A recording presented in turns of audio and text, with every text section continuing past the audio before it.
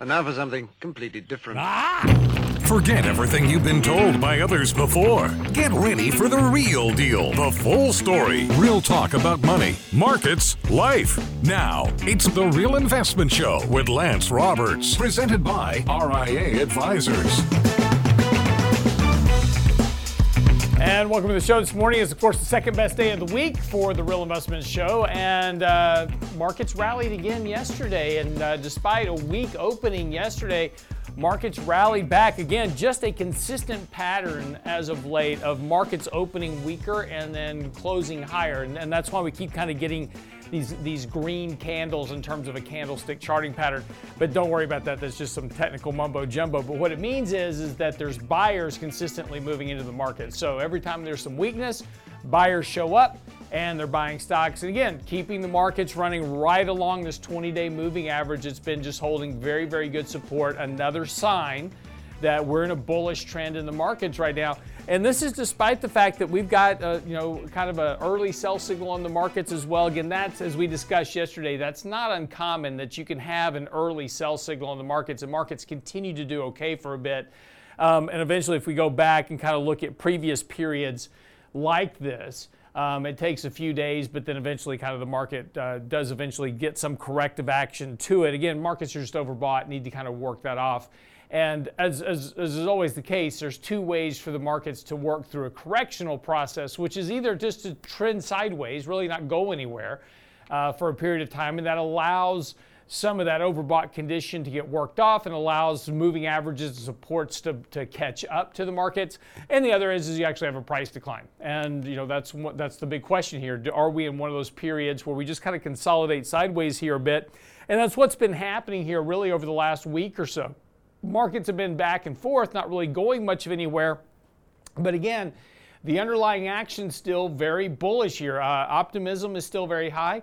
Markets are still kind of pushing along on this idea that the Fed is going to pivot and cut rates. But the question now becomes really is talking about this idea of recession, right? If you take a look at the recent economic data, there's no sign of recession really kind of in the cards. Employment came in much stronger than expected. Retail sales yesterday much stronger than expected. National Association of Home Builders, their optimism about new home sales increasing. Starting to see in other areas of the economy as well, manufacturing indexes, et cetera, all turning up here, getting a little bit better than expectations. The Citigroup Economic Surprise Index, which is an index that measures the expectations of economists versus the actual report that comes out around the economic data, has been improving. In other words, the economic data has been surprising economists on the upside. That index getting to fairly high levels, which suggests that now optimism is really kind of getting pulled into the market, and these kind of better than expected numbers are likely going to weaken here over the next few weeks, next month or so. But the really strong economic data since the beginning of this year has now pushed the Atlanta Fed GDP. Their estimates for GDP growth for quarter one have risen sharply here as well. So again, this whole idea of recession and a very sharp slowdown in the economy, at least at this point, of course, is not really being picked up by the economic data. Now, importantly, as is always the case with economic data, that's lagging data. So we're looking at stuff that's happened in the past. And we're going to now be paying attention to things that come into the future as things begin to develop. So this data can certainly weaken, but right now, and this is really kind of what markets are banking on, is that this whole idea of a recession has been kind of moved off the table. And as we've talked about before, from a contrarian standpoint, if you are expecting a bigger decline in the markets and the economy, from a contrarian standpoint, you want people to become a lot more optimistic about the markets. As we said last year, there were too many people that were bearish. Everybody was bearish. This was the most well-forecasted recession ever in history. Everybody was saying a recession was coming. Now we're starting to get more and more people moving to this camp of this idea of no recession or a very, very soft landing. And that opens up the possibility now, as we get more people on that side of the camp, that you can actually have a recession. So this is going to be a challenge to kind of work through here over the course of the next few months. But again, as we can just to continue to kind of pay attention to what's happening with markets, we do have this rising trend line, again, that the market has been in ever since the October lows. So despite the fact that we continue to have this rising kind of trend to the markets, at the same time, we know we have this kind of declining trend line as well that we're working with. So prices are becoming a little bit more compressed within the markets now. And that's going to lead to a breakout of this market either one way or the other. And of course, the question is which way are you betting? Are you betting on a recession and a bigger downturn, or are you betting on a recovery in the market? Well, the market's going to give you that answer here when we kind of get the next move. But at the moment, markets are pretty overbought, pretty extended here, and need a bit of time to kind of work back through some type of corrective action. One of the other kind of warning signs of all this as well is that technology stocks in particular. Now, there's a lot of stocks in the technology index that are up 50, 100% this year from their lows. And, Roku was up 12% yesterday, going to be up another 10, 11, 12% today as well based on their earnings. Earnings weren't that great, but the stock is so beaten down that, you're now starting to see these stocks starting to recover. The technology index has a very high correlation, or I should say a very high non-correlation to two-year treasury yields. And the index has continued to run here despite the fact that two-year yields are rising. And that shouldn't be the case, because what happens with interest rates is that's the discount rate applied to forward earnings for these technology companies. So the NASDAQ so far has been really outpacing the impact of rising yields at this point. Now, at some point, there's likely going to be a catch-up here. And again, this is why we're suggesting, hey, be a little bit cautious, have a little bit of extra money kind of sitting on the sidelines, wait for a better opportunity to put money to work. We need to have a corrective process in this market a bit. Again, consolidation or a pullback, but that'll give you a better opportunity to increase exposure to your portfolio accordingly. To whatever levels you want. But pay attention to what's happening here, just because there's a lot of things happening in the markets. There's a lot of speculation. Michael Liebowitz will be joining me this morning, wrote an article about 0DTE. These are these options that expire in less than 24 hours.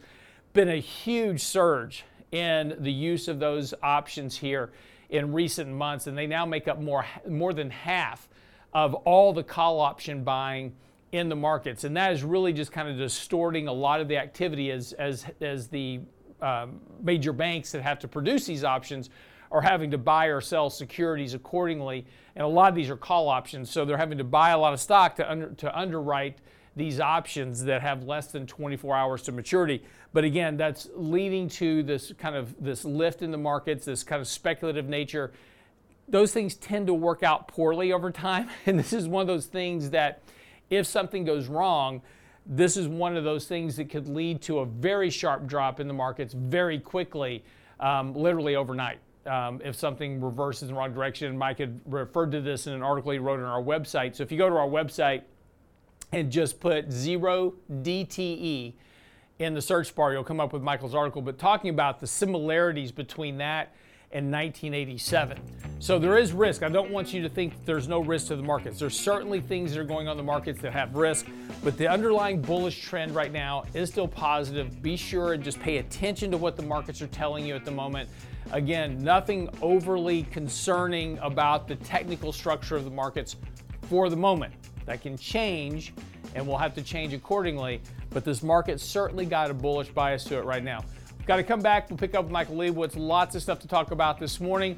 Inflation, markets, and of course, some of this economic data. What does it all mean? We'll get into that this morning with Michael Liebowitz. More on The Real Investment Show coming up right after the break.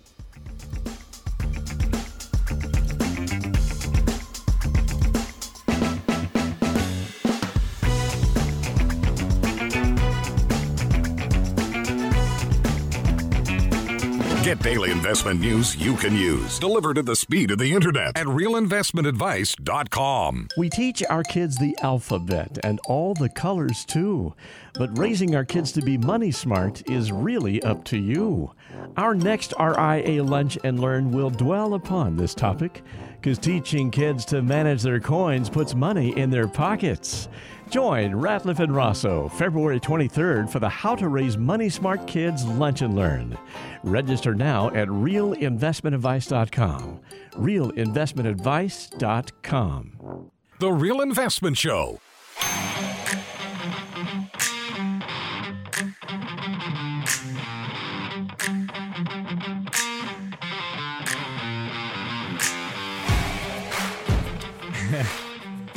And welcome back this morning, of course. I'm your host, Lance Roberts, and it is the Real Investment Show. Michael Lebowitz joining me this morning as well to talk a little bit about kind of everything that's going on with the markets. And, all this comes down to, the markets are rallying. The hopes are the Fed's going to be pivoting soon, and we're going to be getting, a more friendly Fed, I guess you could say. But the interesting thing about it is that, when you take a look at kind of what's happening with the markets are going up, which increases consumer confidence. In fact, consumer confidence has improved markedly here over the last couple of months. Last couple of consumer confidence reports show market improvement in consumer confidence.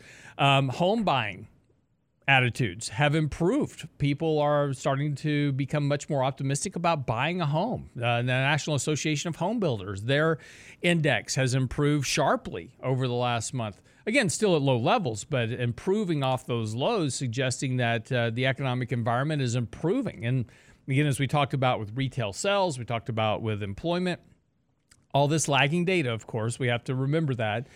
But it certainly doesn't suggest that the more dire predictions of an economic depression because of what's going on are going to be the case. And again, things can change. And again, if we take a look at retail sales yesterday, that was a very interesting kind of report, because once you look at it, that's nominal retail sales. Once you look at real retail sales, they were up. But real retail sales have not really done much. They've been basically right around zero over the last 10 months because of the cost of inflation. So investors or individuals are spending more money. So on a nominal basis, retail sales are going up. They're just buying less stuff on an inflation-adjusted basis. So it's this real conundrum. It's this conundrum of economic data that suggests that things are okay with the markets. Has investors pretty excited here, running up asset prices.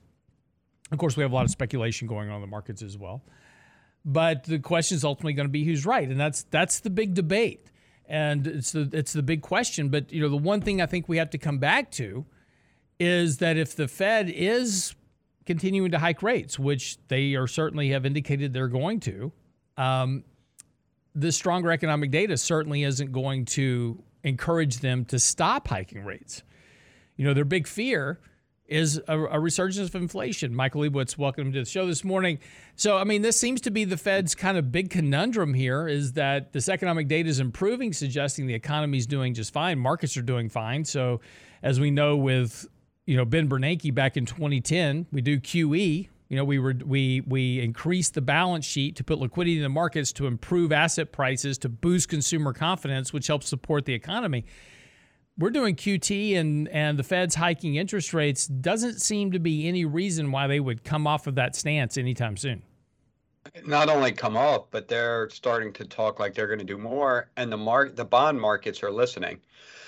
And I stress the bond markets because the stock markets are not listening, and that's a big deal. Right now, the bond markets are now pricing in another hike, a third hike in June, and then a potential for even one more. And they're also saying that the Fed is no longer going to pivot. We're seeing short-term yields up to 5% now, something we haven't seen since 2006-07. And the stock market doesn't care. If you remember last year, the stock and bond market traded in line with each other. When the bond market got scared about inflation or the Fed, bond yields would rise, and then stocks would quickly follow downward. And this year, it seems like they're very disconnected. And, just as stocks have been disconnected from what the Fed's been telling us. So the million-dollar question is, who's right? Is the bond market and the Fed right? Or is the stock market going to be right? Or can they all kind of be right? Is the stock market saying, we get it, the Fed has to raise rates, but they're really going to take out inflation by doing this? And the short-term pain that it causes is fine, because stock investors are always looking at long-term earnings. They never focus on the quarterly earnings. Say that jokingly. So there's this big conundrum or divergence in the markets that has to resolve itself. And if we knew how it would resolve itself, we'd be pretty rich, but we don't. So you have to try to, what's vital is to understand both sides. Why are Fed funds bond market guys pricing in more Fed? Why does the Fed want to do more? And why are they becoming slightly more hawkish? And what do stock investors see? Because stock investors have a good track record of being early to the positive end of an economic cycle. Is it possible that we have this no landing? I guess anything's possible, but every cycle has a landing. Right. I mean, that's, any cycle and everything cycles. That's why they call them cycles. So the no landing makes no sense to me, but there is credence to the soft landing type scenario that Powell and equity investors seem to be banking on. Lance, the thing that really concerns me is that our economy is now leveraged more than it ever has been across all sectors. And the cost of debt is now the highest it's been in roughly 15 years. There's the amount of government debt on the books is more than twice what it was as a percentage of GDP than it was in 2006-07. Right. And interest rates are now at the same or higher levels. So well, and that's why interest service on government debt has been surging dramatically, and it's eating up a bigger and bigger piece of the federal budget just to service that debt. But the same way for households too. Households are taking on record levels of credit card debt, and their interest payments are going up because the Fed's hiking interest rates, which affects the credit card rates, right? So yeah, car loans, mortgage loans. Yeah. So the question is, when does this burden? Like, if I were to tell you the government is going to raise taxes 10% for every single person and every corporation, you would be calling for a recession. But interest rate hikes are a tax. And the more leverage the economy, the more that tax kind of prevails through the system. Mm-hmm. So, I still think it's hard, especially with the Fed maintaining this very hawkish view and now wanting to raise rates maybe 3 times or 4 times, that we don't avoid some sort of trouble. Well, look, you brought up an important point, right? So interest rates are going up, which is a tax on businesses as consumers. But don't forget that the Biden administration just imposed a 15% minimum tax on corporations. So not only do you have higher rates on corporations, you now have a higher tax rate on corporations. We'll see if corporations can figure out a way to avoid paying it. But you are increasing the cost on businesses, which are going to impact earnings and growth ultimately going forward. And again, markets are overlooking those things right now. And again, I want to be really clear is that the markets are bullish. There's everything tells, again, as I said at the open, every single day this week we've pretty much opened week, and then there's been buyers show up all day long, and we've had continual buying in stocks just on a very consistent basis. Even in mornings where things open down, there's buying by the end of the day. So, again, from a bullish standpoint, the markets are fine. There's nothing bearish going on with the markets. In fact, this is kind of one of those markets where you buy the dips because everything is fine for right now. But the conundrum is everything else is going on. And you're looking at this going, this doesn't make sense, because if you've got higher interest rates, as Mike said, that's a burden on businesses, on loans. It's a burden on consumers that are trying to make ends meet. And at some point, you almost have to expect that you're going to have a reversal in consumption, right? And that's the big driver here. 70% of the GDP report is personal consumption expenditures. 40% of that is retail sales. Yes, retail sales were very strong in January. The question is can the consumer keep spending at that clip given what's going on in the economy? And again, that's the big risk with this economic data, which runs on a lag. Right, and that clip is being funded by credit card debt. We've seen month after month of very large growth in credit card debt outstanding. Mm-hmm. So it's not organic. And when it's not organic, it has a limited shelf life. But the question is when. And, the other thing, Lance, is how much of what's going on today is still a result of the pandemic, be it behavioral sentiment and even just savings and cash and various things that we didn't buy that we now want to buy. Right. There's a lot going on. And I think no one has been able to fully understand the whole not the pandemic, but the response, both the monetary fiscal response and the psychological response. And it's quite possible that that stuff is still coursing through the veins of the economy.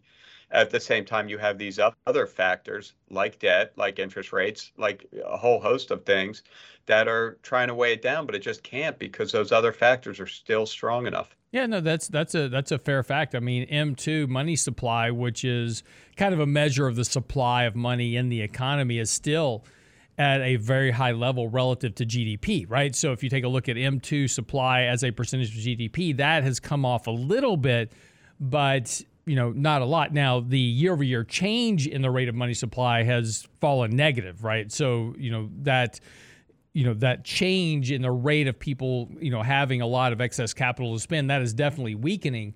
But there's still, to Mike's point, there's a tremendous amount of capital still sitting there in the markets or in the economy that is, keeping things going for the time being. But, again, Mike, to your point, with higher interest rates, with just kind of where we are in the cycle, and again, the Fed's continuing to hike rates here. They're continuing to reduce their liquidity in the market through their balance sheet reductions. There's no new policy coming along to give, people stimulus checks or to send more money to households.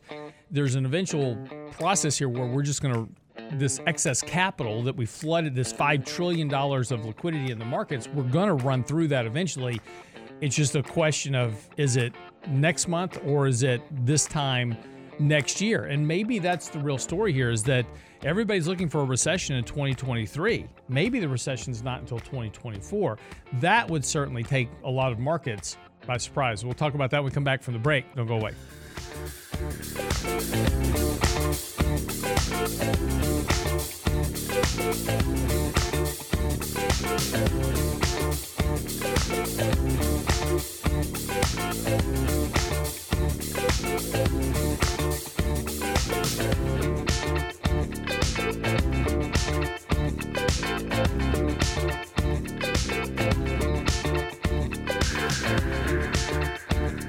The Real Investment Advice blog. It's required reading for the informed investor. Catch it today at realinvestmentadvice.com. We teach our kids the alphabet and all the colors too. But raising our kids to be money smart is really up to you. Our next RIA Lunch and Learn will dwell upon this topic, because teaching kids to manage their coins puts money in their pockets. Join Ratliff and Rosso February 23rd for the How to Raise Money Smart Kids Lunch and Learn. Register now at realinvestmentadvice.com. realinvestmentadvice.com. You're listening to The Real Investment Show.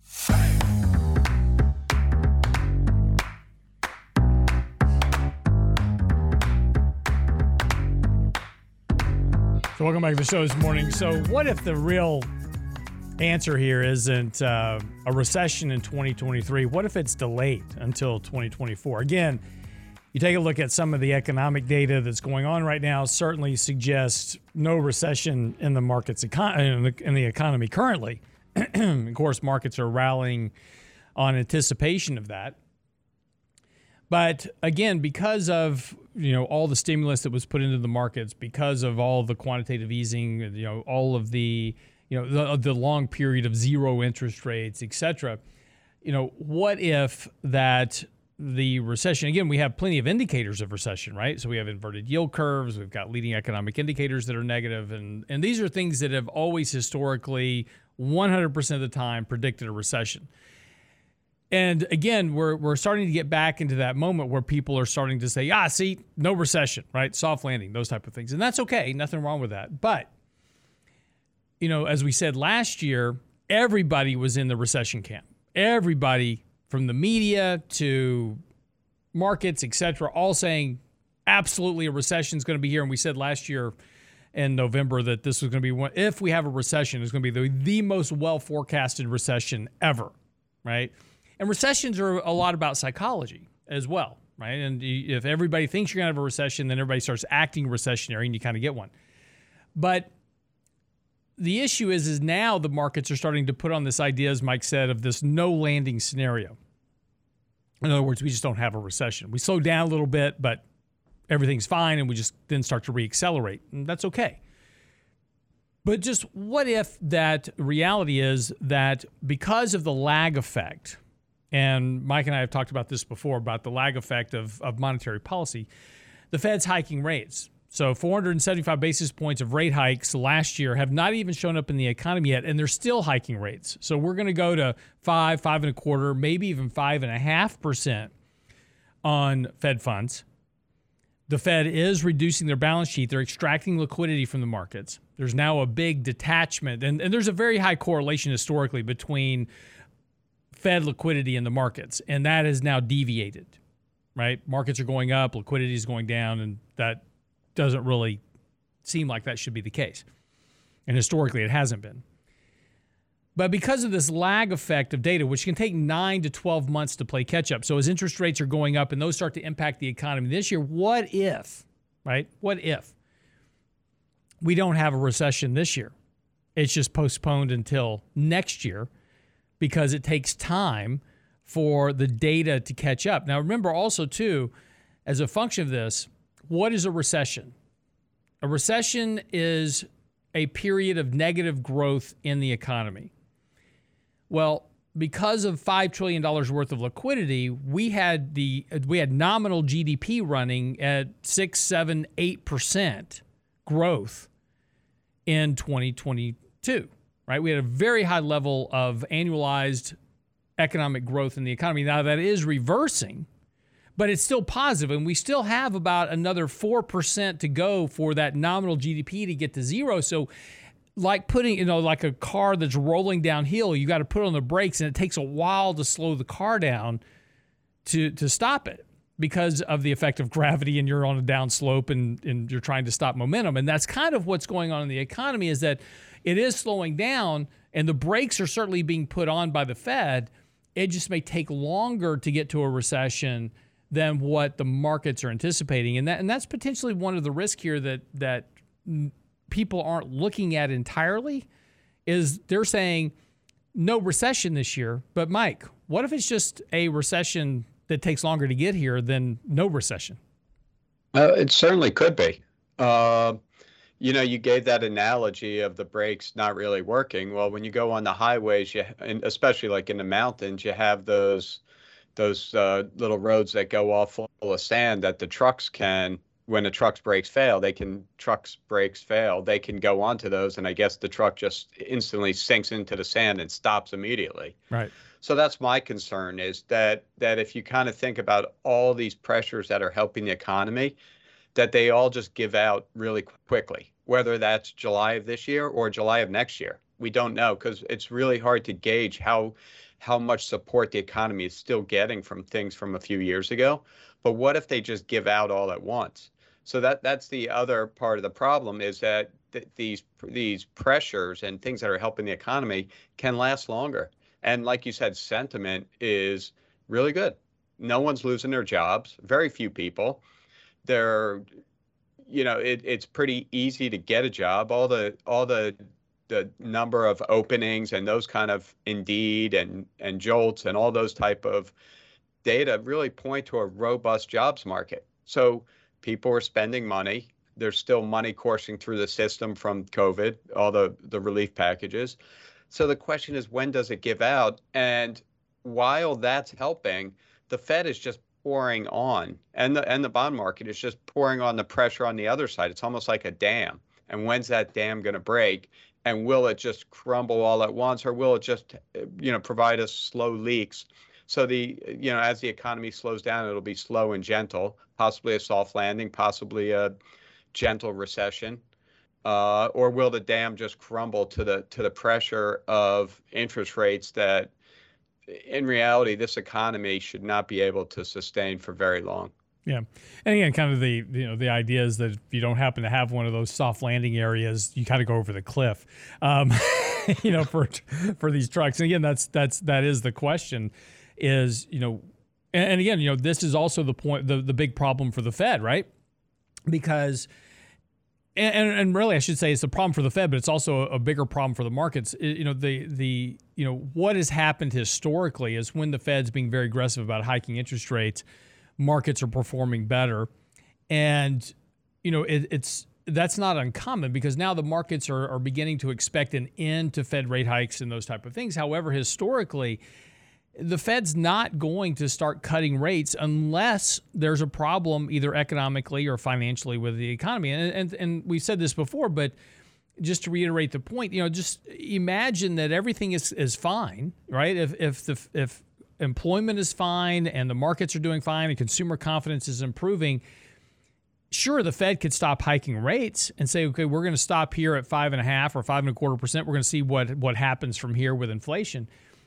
But there's no reason for them to start cutting rates. In fact, that's nirvana for the Fed, right? They've got high interest rates, which gives them, that now they have a ton of room to cut rates for the next recession. I mean, they just, you've got almost 5% right now to cut rates for to soften the next recession. So for the first time in 20 years, they've got a big cushion to cut interest rates, which is their best tool for offsetting a recession. So why reduce that if you're not heading into a recession? And more importantly, this is nirvana for the Fed. They can keep reducing that balance sheet, get that balance sheet back down to some level where they've got that ammo available to add 2 or 3 billion or 2 or 3 trillion, of money back onto their balance sheet to offset a recession or a financial crisis at some point. So there's no reason for the Fed to cut rates if everything else is doing fine. And I think this is a big mistake the market's making. The markets are betting on this pivot where the Fed's going to start cutting rates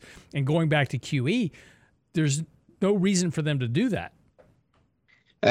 Lance, I'm a little concerned that, the Fed does realize that they can only raise rates so much. Mm-hmm. So bring it to 5.5%, maybe 6%, but whatever.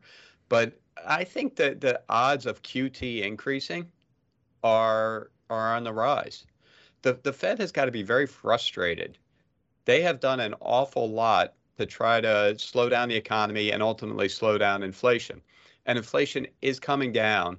But as we saw with the CPI print, Tuesday, it's not coming down, I think, as fast as they would like it to come down. Right. As they saw with retail sales on Wednesday, they were incredibly strong.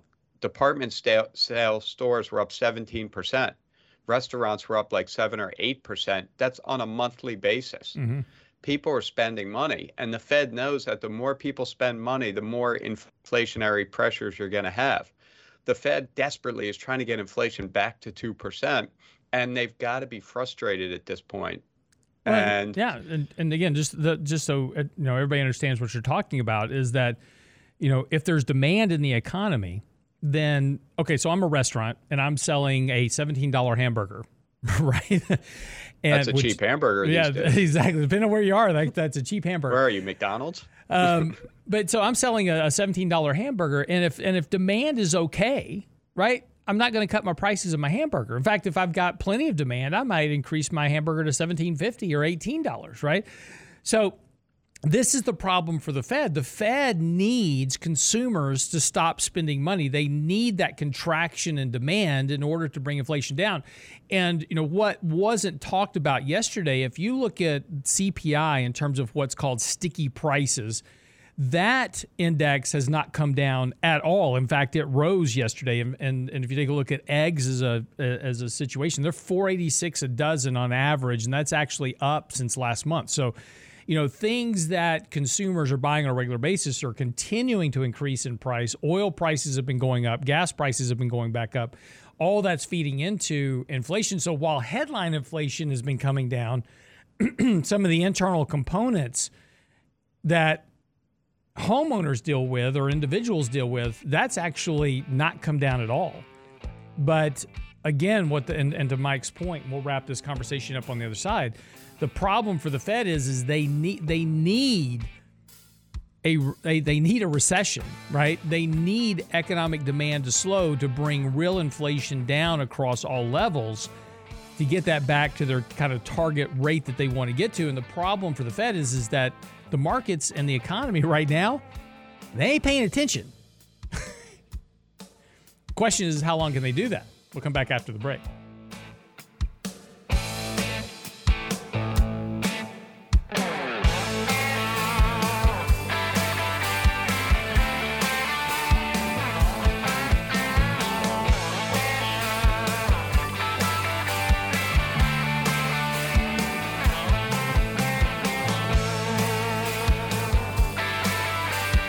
Get daily investment news you can use, delivered at the speed of the internet at realinvestmentadvice.com. We teach our kids the alphabet and all the colors too. But raising our kids to be money smart is really up to you. Our next RIA Lunch and Learn will dwell upon this topic, because teaching kids to manage their coins puts money in their pockets. Join Ratliff and Rosso February 23rd for the How to Raise Money Smart Kids Lunch and Learn. Register now at realinvestmentadvice.com. realinvestmentadvice.com. The Real Investment Show.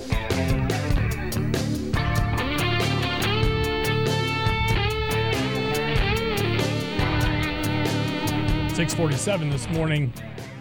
You know you're getting older, Brent, when people pass away and you go, oh yeah, that was somebody important. After 4 husbands, I don't think I'm a good candidate for wifedom. I like my independence too much. Raquel Welch. She passed away at 82. Of course, a lot of people, a lot of younger people today is like, Raquel who? Yeah. Right? Yeah. But, for older people like me and Brent, we remember a whole variety of movies that she was in. And she never really played. She was, probably one of her leading roles that she did was the Kansas City Bomber, where she was the roller girl. Yeah.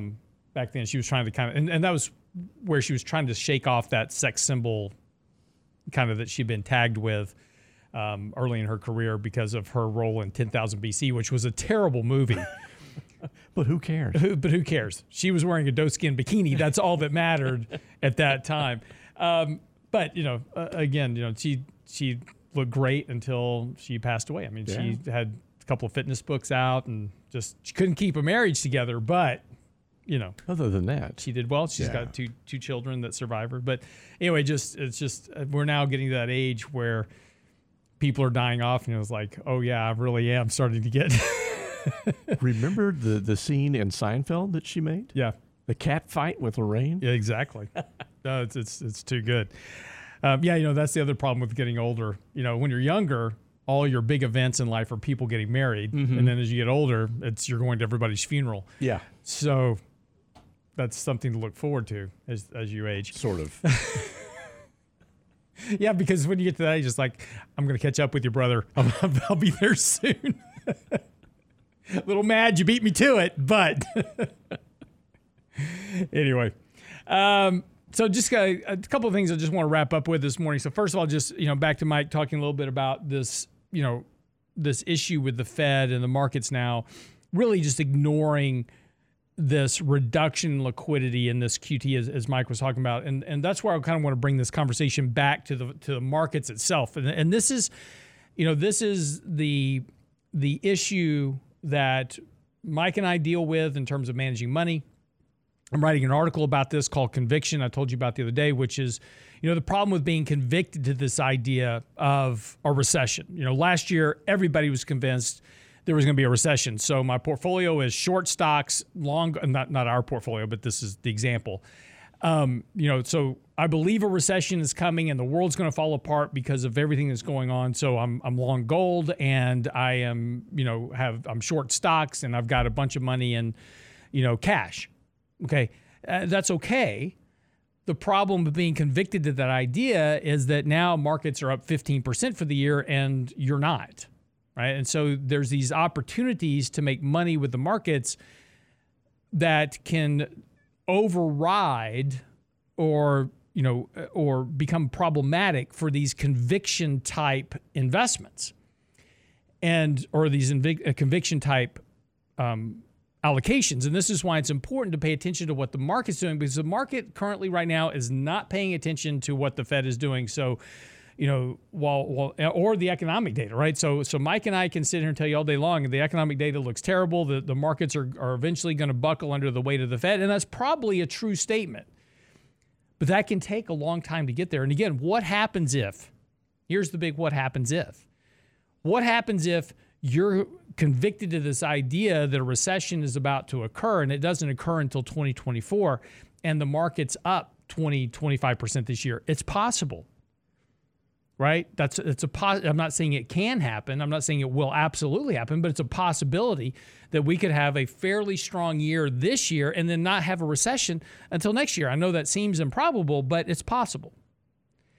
And that's the challenge with managing your portfolio, managing money, and separating out. And this is why we focus so much on technicals, because the fundamentals are telling us one thing, the technicals are short-term, and they're telling us a different story. And Mike, this is the big challenge for investors to try to navigate between today and what's going to happen 3 months from now or 12 months from now.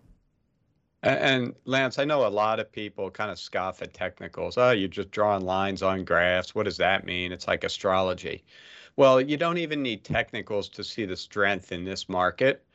On Tuesday, we had a CPI number decently above expectations, followed on yesterday, Wednesday, by a retail sales that was well above expectations. And the market rallied both days. If we would have had that same data 4, 5, 6 months ago, the market would have fallen apart. Yep.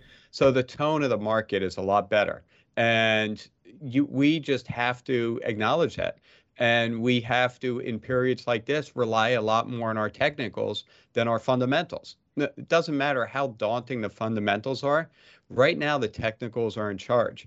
Now, there will come a point, possibly, maybe not, but there may come a point where fundamentals matter more than technicals. We saw that a lot last year. And by the way, the technicals were pretty poor for most of last year as well. Yeah. So the technicals come around to the same line of thinking. But right now, technicals are in charge. So, and sentiment is massively bullish. Crypto was up 10% yesterday. Mm-hmm. We're seeing the junkiest companies, the ones that were most beaten up last year, leading the charge. We can debate all day whether that's a good thing or a bad thing. It doesn't matter. There is a FOMO, YOLO, risk-on appetite. Yeah. And that's what's going on. We have these 0 one-day options that are driving markets higher, and another form of just huge speculation. Again, it's not for us to say that it's wrong or right. It's what's happening.